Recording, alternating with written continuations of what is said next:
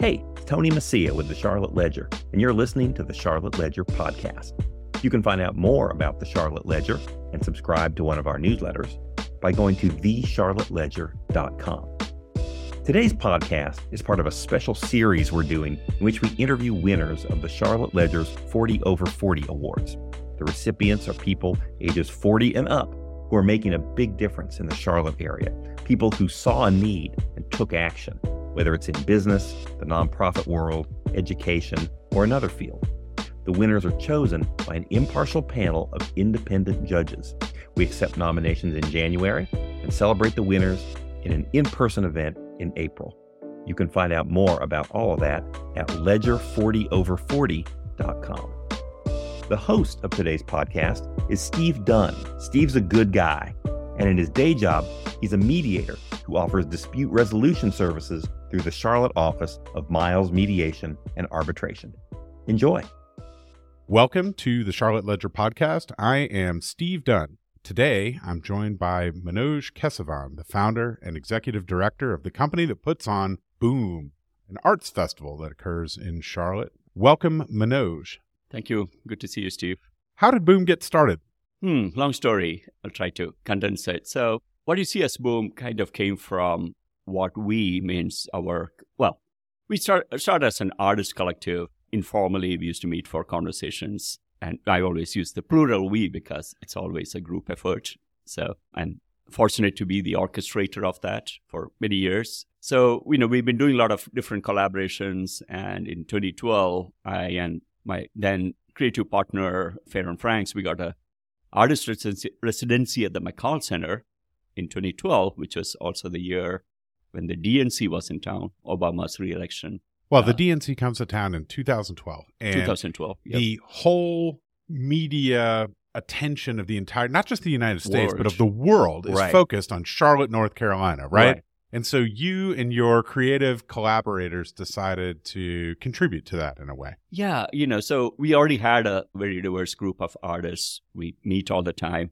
And strangely enough, there was no plans to showcase Charlotte arts, even though there were so many other things going on. But the host committee or nobody else had any plans to showcase our local or regional arts. So we kind of became it. So we ended up doing some 80-plus performances of spoken word, theater, music, everything, literally on the streets, which got, as you said, international attention. Like a month later, I was randomly looking at an Indian magazine and there was a photo of one of our performances on there because AP and Getty Images, they took photos and it went global. So that also really expanded our collective, which used to be a little bit more architecture, design, visual art focused, but that brought on board people like, Quentin Talley was part of it even before, but people like blues and, some of the amazing spoken word people, dancers like Cameron Watson, Martha Connaughton, Audrey Barron, Caroline Kalush, like a lot of the best dancers in town, pretty much most independent companies. We all thought it was an amazing experience, and we wanted to see if we can keep that kind of spirit going, even without a huge media circus like the DNC. So you've put on a series of kind of grassroots level performances in connection with the DNC. Right. Performance as well as some large-scale art installations. And then after the DNC leaves town, you're all still there. You're still energized with this. Right. You're still motivated to keep bringing performances like this or through these people to the Charlotte community. Right. And then, so how does that then turn into what we now all know as Boom? We were, first of all, energized and exhausted. So, we launched the organization officially, like it became formalized into an organization in 2012. So to start with such a huge thing was a little bit crazy looking back. It took us a few years to try to figure out what we want to do. So I know you are very familiar with, but I'm sure most listeners are familiar with the idea of fringe festivals. The big one, or the original one, started in Edinburgh to showcase what was too fringy, too edgy for the main Edinburgh Arts Festival. And then I think it was started in the 50s or 60s. It grew into maybe the largest art festival in the world. It's such a huge thing, and especially in UK. The idea is that they actually are on the fringes of the city in bars and coffee shops, and so places like that, and showcasing that what is at the fringes were the kind of the experimentation, the pushing of the envelope happens. So a lot of our artists have been going to fringe festivals in other parts of the country and sometimes the world, like Quentin On-Q has been to Edinburgh twice. So it was strange for us that we didn't have our own fringe festival. Like Asheville has had one for many years. Greensboro has had one for like 15 years. Atlanta, everyone else. So we thought that, we had $0, but we had a lot of, I think some of the best artists in town in our team. So we thought, let's try this. Let's make a fringe festival. And the idea there is you're creating performances that are both off the beaten path in the sense of where they're physically performed, right? So maybe non-traditional spaces, not in the glittering and gleaming venues uptown, but out in the community, out in the suburbs, and in bars and restaurants and out on the street, as opposed to traditional theater spaces. Right. And then also that push boundaries creatively and perhaps are showing folks things that they haven't seen before or that. Right. And, if you're a small, especially kind of an experimental theater or dance company or any kind of performance group, it's very hard to create a show and put it on by yourself. I mean, say renting the booth theater for a weekend, it's so beyond the capacity of most groups there. So Boom became kind of the space for that. Even now, like when you come to Boom, you'll see these really amazing shows. And that's the only place where they get to show that. Also, so, we do the selection very early on because to give them time to develop these shows. Because if they did not get selected for Boom, that show just won't happen. So we kind of became, and, we ourselves were so pleasantly surprised by the response we got. As you know well, even the very first year, we thought we'll have around 30 programs. That ballooned to 50. And by 2019, it was over 100.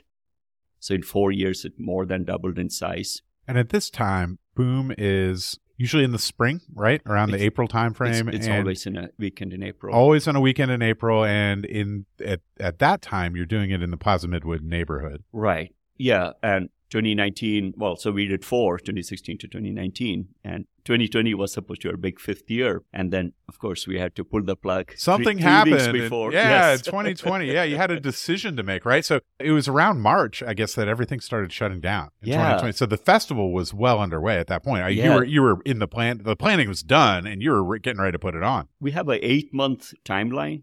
So we were like 90% into the planning and decided to pull the plug like last week of March, like less than 3 weeks before, however, I think it comes to us being still, so we are still primarily an artist collective, even though we have the infrastructure of a nonprofit right now. We were able to quickly go online and do a small, we call it Boom in the Living Room that weekend.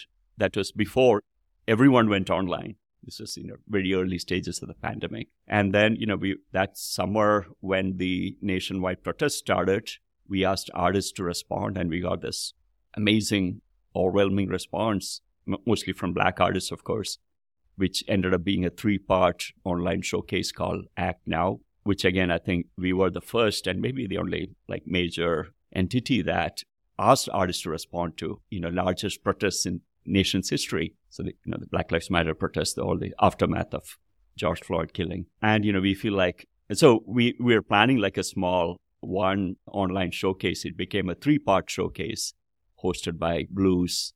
We did that in partnership with Charlotte's Creative and Black Market and Roll Up Charlotte. So you find a way to continue being creative and sharing the creativity of Charlotte artists through the pandemic. Right. And as time goes on, as we come out of the pandemic, Boom takes on a new life at Camp North End. Right. So, this spring, after 2 years, we were able to bring Boom back. It was slightly smaller than before. It was only 2 days. Even then, we had 60-plus programs over, Friday and Saturday. So, we brought it back this April. And now, we hope to go back to the pre-pandemic scale or maybe bigger in the coming April. What's it like at Camp North End as opposed to Plaza Midwood in terms of putting on a festival like that? We have a lot more space. So, the interesting thing Boom has become and how it's different from most other fringe festivals is that I feel like we have really expanded the definition of fringe. So if I might go a little geeky, the fringe space, so if you go to Atlanta Fringe or Asheville Fringe, it's still a very kind of a wide space, because what's considered edgy in theater, in dance, but it also mostly comes from more of that, most of them have, say, MFAs in theater or dance.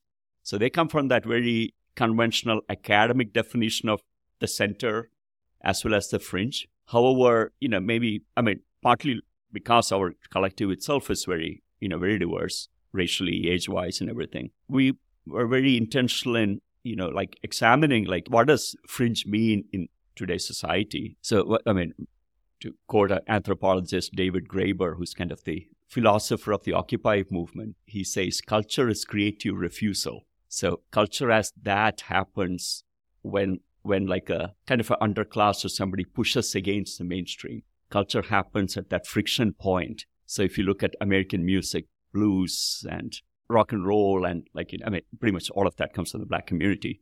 American culture, the fringe has been in the Black community. And I feel like, and so Boom is now a majority Black festival. And I think any major event in the US, especially in the South, would be majority Black if it was purely based on talent, and if you're really trying to capture that point of cultural creation where new culture is actually being invented. So we feel like our success, or, at least in creating something that is truly representative of the diversity of the city, which, as you know very well, Charlotte is still a very segregated city. So if you go to any of the uptown institutions, you see that segregation, not just racially, age-wise, and economy-wise. Uptown is very elite in the sense that there's certain parts of the city you would not see there.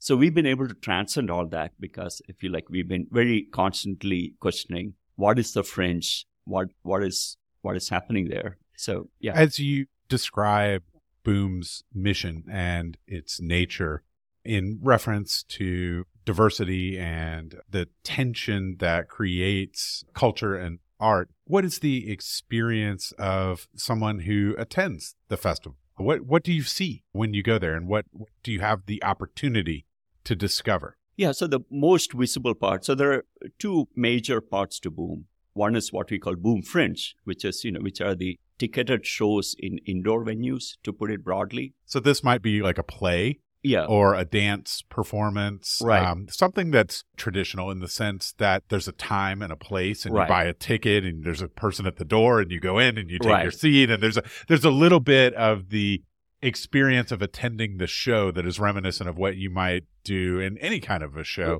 True, but the subject matter that's on stage may be a little bit off the beaten path, as we've been discussing. And another important component of Boom, again, I think that comes from the nature of the art scene in Charlotte.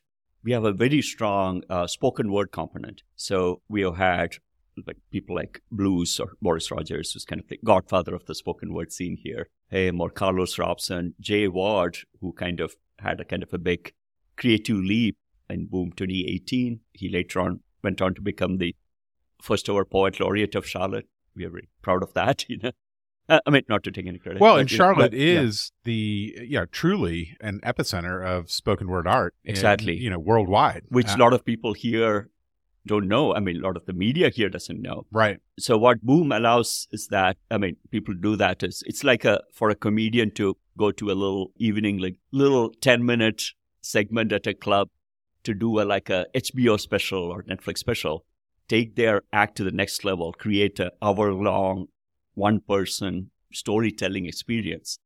So again, Boom is the only place that you see that in Charlotte. And we feel like because of that, a lot of artists like Jay Ward has been able to take the art to the next level. So yeah, spoken word is a big part. So there's all that, back to your question about what you see at Boom.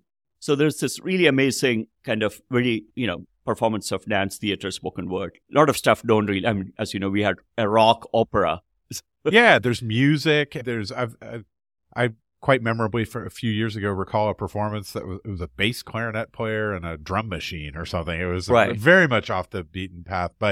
Or True Lobster they had a tiny tent where only 4 people can attend at a time. Yeah, it's challenging and interesting stuff. You had a guy set up a tent in a parking lot that had kind of a light show displayed on the inside of inflatable igloo. A giant igloo, right? So it's a little. So there's wonder, there's surprise, certainly with respect to the ticketed performances. Right. And then there's this other side of the festival that you refer to as the intersection. Right. Which is, again, it's kind of came from what we felt was the need in the city.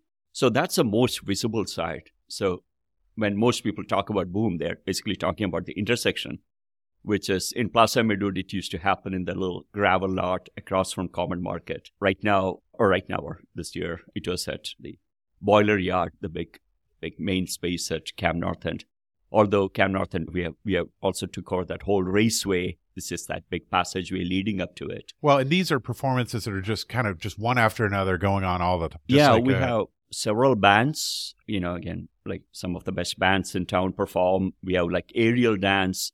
We'll have chalk artists doing their, work on the asphalt. So yeah, it's pretty much, and like some bigger entities like the symphony brought some of the musicians to Charlotte. So like I think 2019 we had the opera bring a little piece of opera to there. So that's where the whole kind of creative ecosystem converges. So from the very established organizations to like chalk artists and muralists. And as you're walking around, you never know what you might stumble upon. Right. And the next, you may be watching a band play, and then the next performance up on the same stage is a really interesting dance performance. Right. And so it's there's sort of something for everyone, and it's a place where you can go and just take it as it comes. And right. Be spontaneous. Yeah. And, often I would say, be surprised by, we didn't know this was all, this was there in Charlotte. All this crazy stuff was happening here. You've referred to the organization behind Boom as a collective, and you've referenced its diversity, which you describe as being somewhat unique in Charlotte. It's a collective comprising largely a group of artists, people who are creators themselves. And I wonder what it means to you and what it means to Boom to be an artist-driven organization in that way. This is funny. So very early on, Tom Gabbard, I'm sure everyone knows, the head of Blumenthal, who's been a wonderful advisor. And while we were talking about something, he's said something like, your strength and weakness seems to be your artist-run organization or something like that.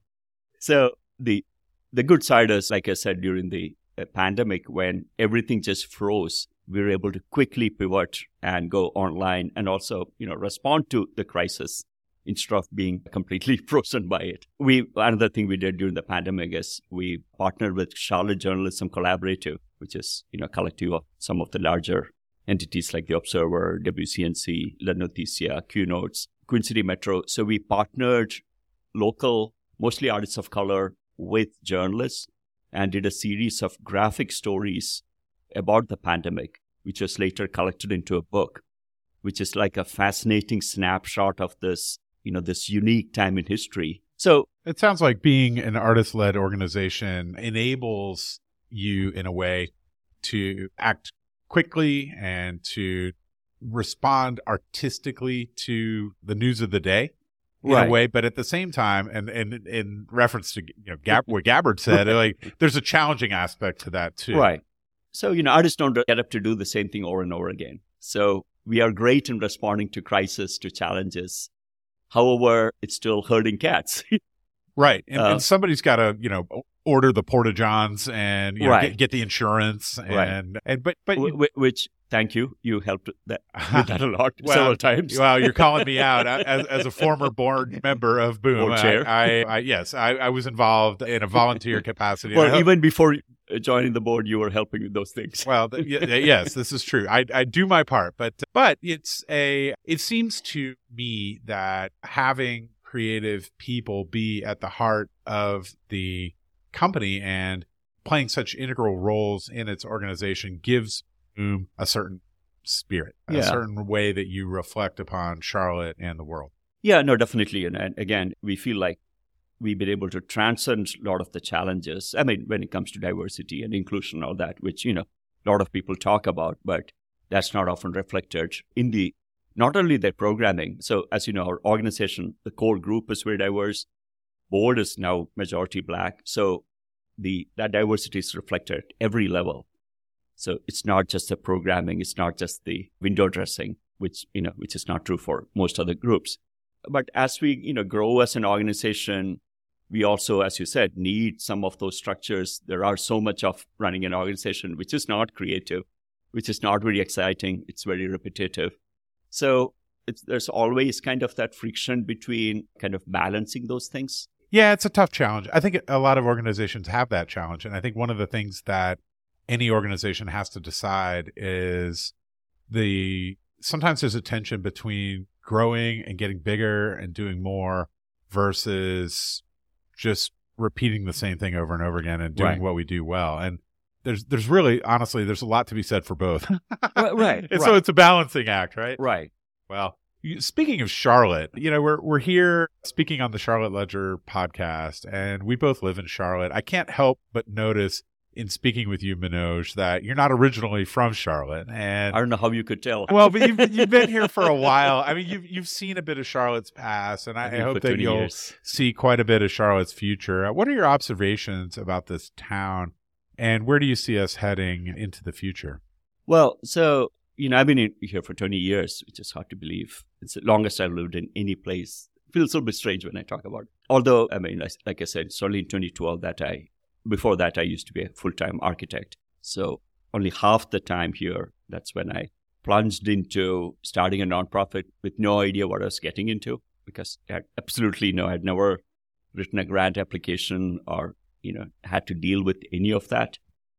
So I think also it gives me an interesting perspective, even though coming from a very creative field, but at the same time, not being in the whole kind of nonprofit arts sector. Well, I think it's not news to say that funding is a huge problem. I mean, funding is a huge problem for arts everywhere, in the US at least. However, particularly in Charlotte, I don't know I'm sure you know about the Art and Science Council did a big equity audit back in 2020, and it showed that only like 3.5% or less of their funding historically has gone to artists and organizations of color combined. And that if you remove the Gann Center from that, it drops like 1%. So in a city which has 55% people of color, so there's all those very structural problems. And also, I feel like in a lot of ways, we are still kind of stuck in that McCall era when it comes to what is considered art and what needs to be supported. So, again, this is my personal perspective. And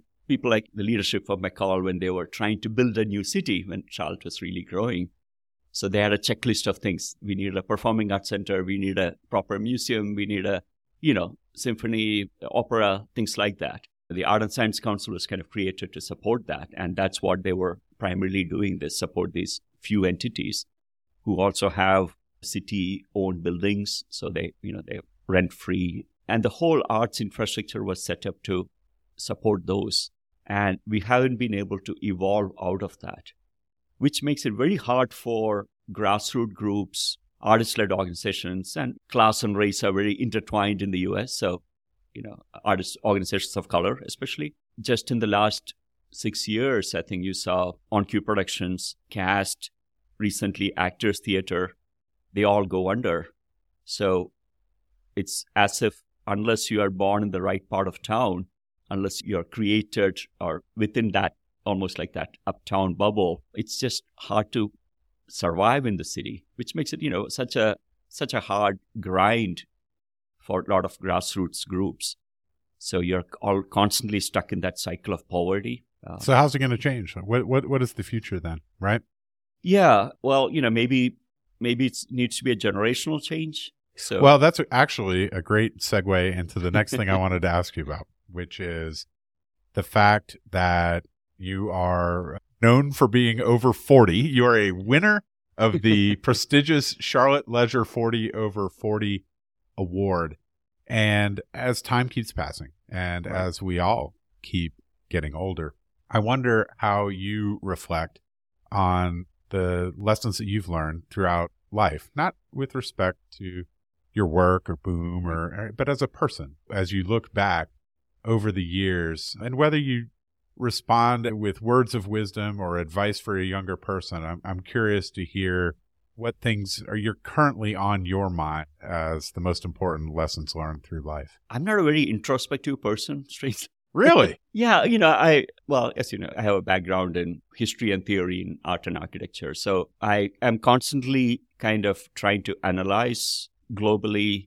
And my background is also my focus has been in art movements. So the major movements, like what changed the course of cultural history and all that. So I feel like a lot of the work we do is informed by that, and a lot of my thinking is informed by the work we do. So I'm constantly kind of like the whole idea of that culture is creative refusal. That's a thing I came across a couple of months ago. So I'm constantly kind of updating my theoretical framework as we try new things. At the same time, it's as from a personal kind of reflection, maybe it's my escapism. I try not to think about it. Partly also maybe because of all the challenges. Maybe it's better not to think about it because it's something that the unfortunate thing again is, like I said, all these wonderful organizations which come and go. There's a way this kind of work grinds you down. So maybe it's maybe a kind of an unconscious thing about, let's not think about it. I'm going to have you back. Yeah. When you win the Charlotte Ledger 70/70 award, we'll come back and we'll talk about reflections on the last 20 years or so. And I look forward to that day. Manoj, it's always a pleasure speaking with you.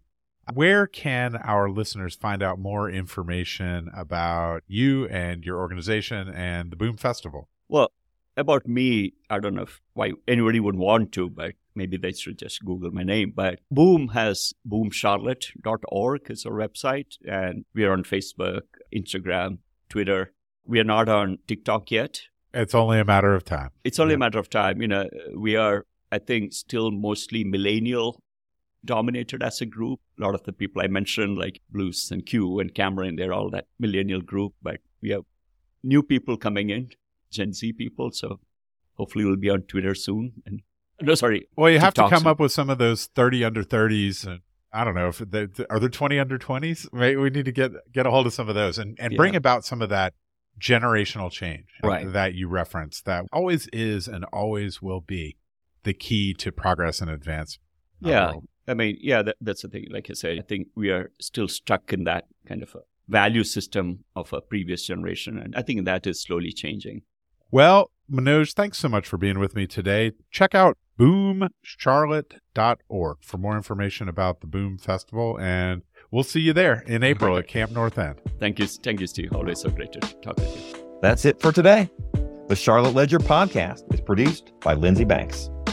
You can find out more about the Charlotte Ledger at thecharlotteledger.com.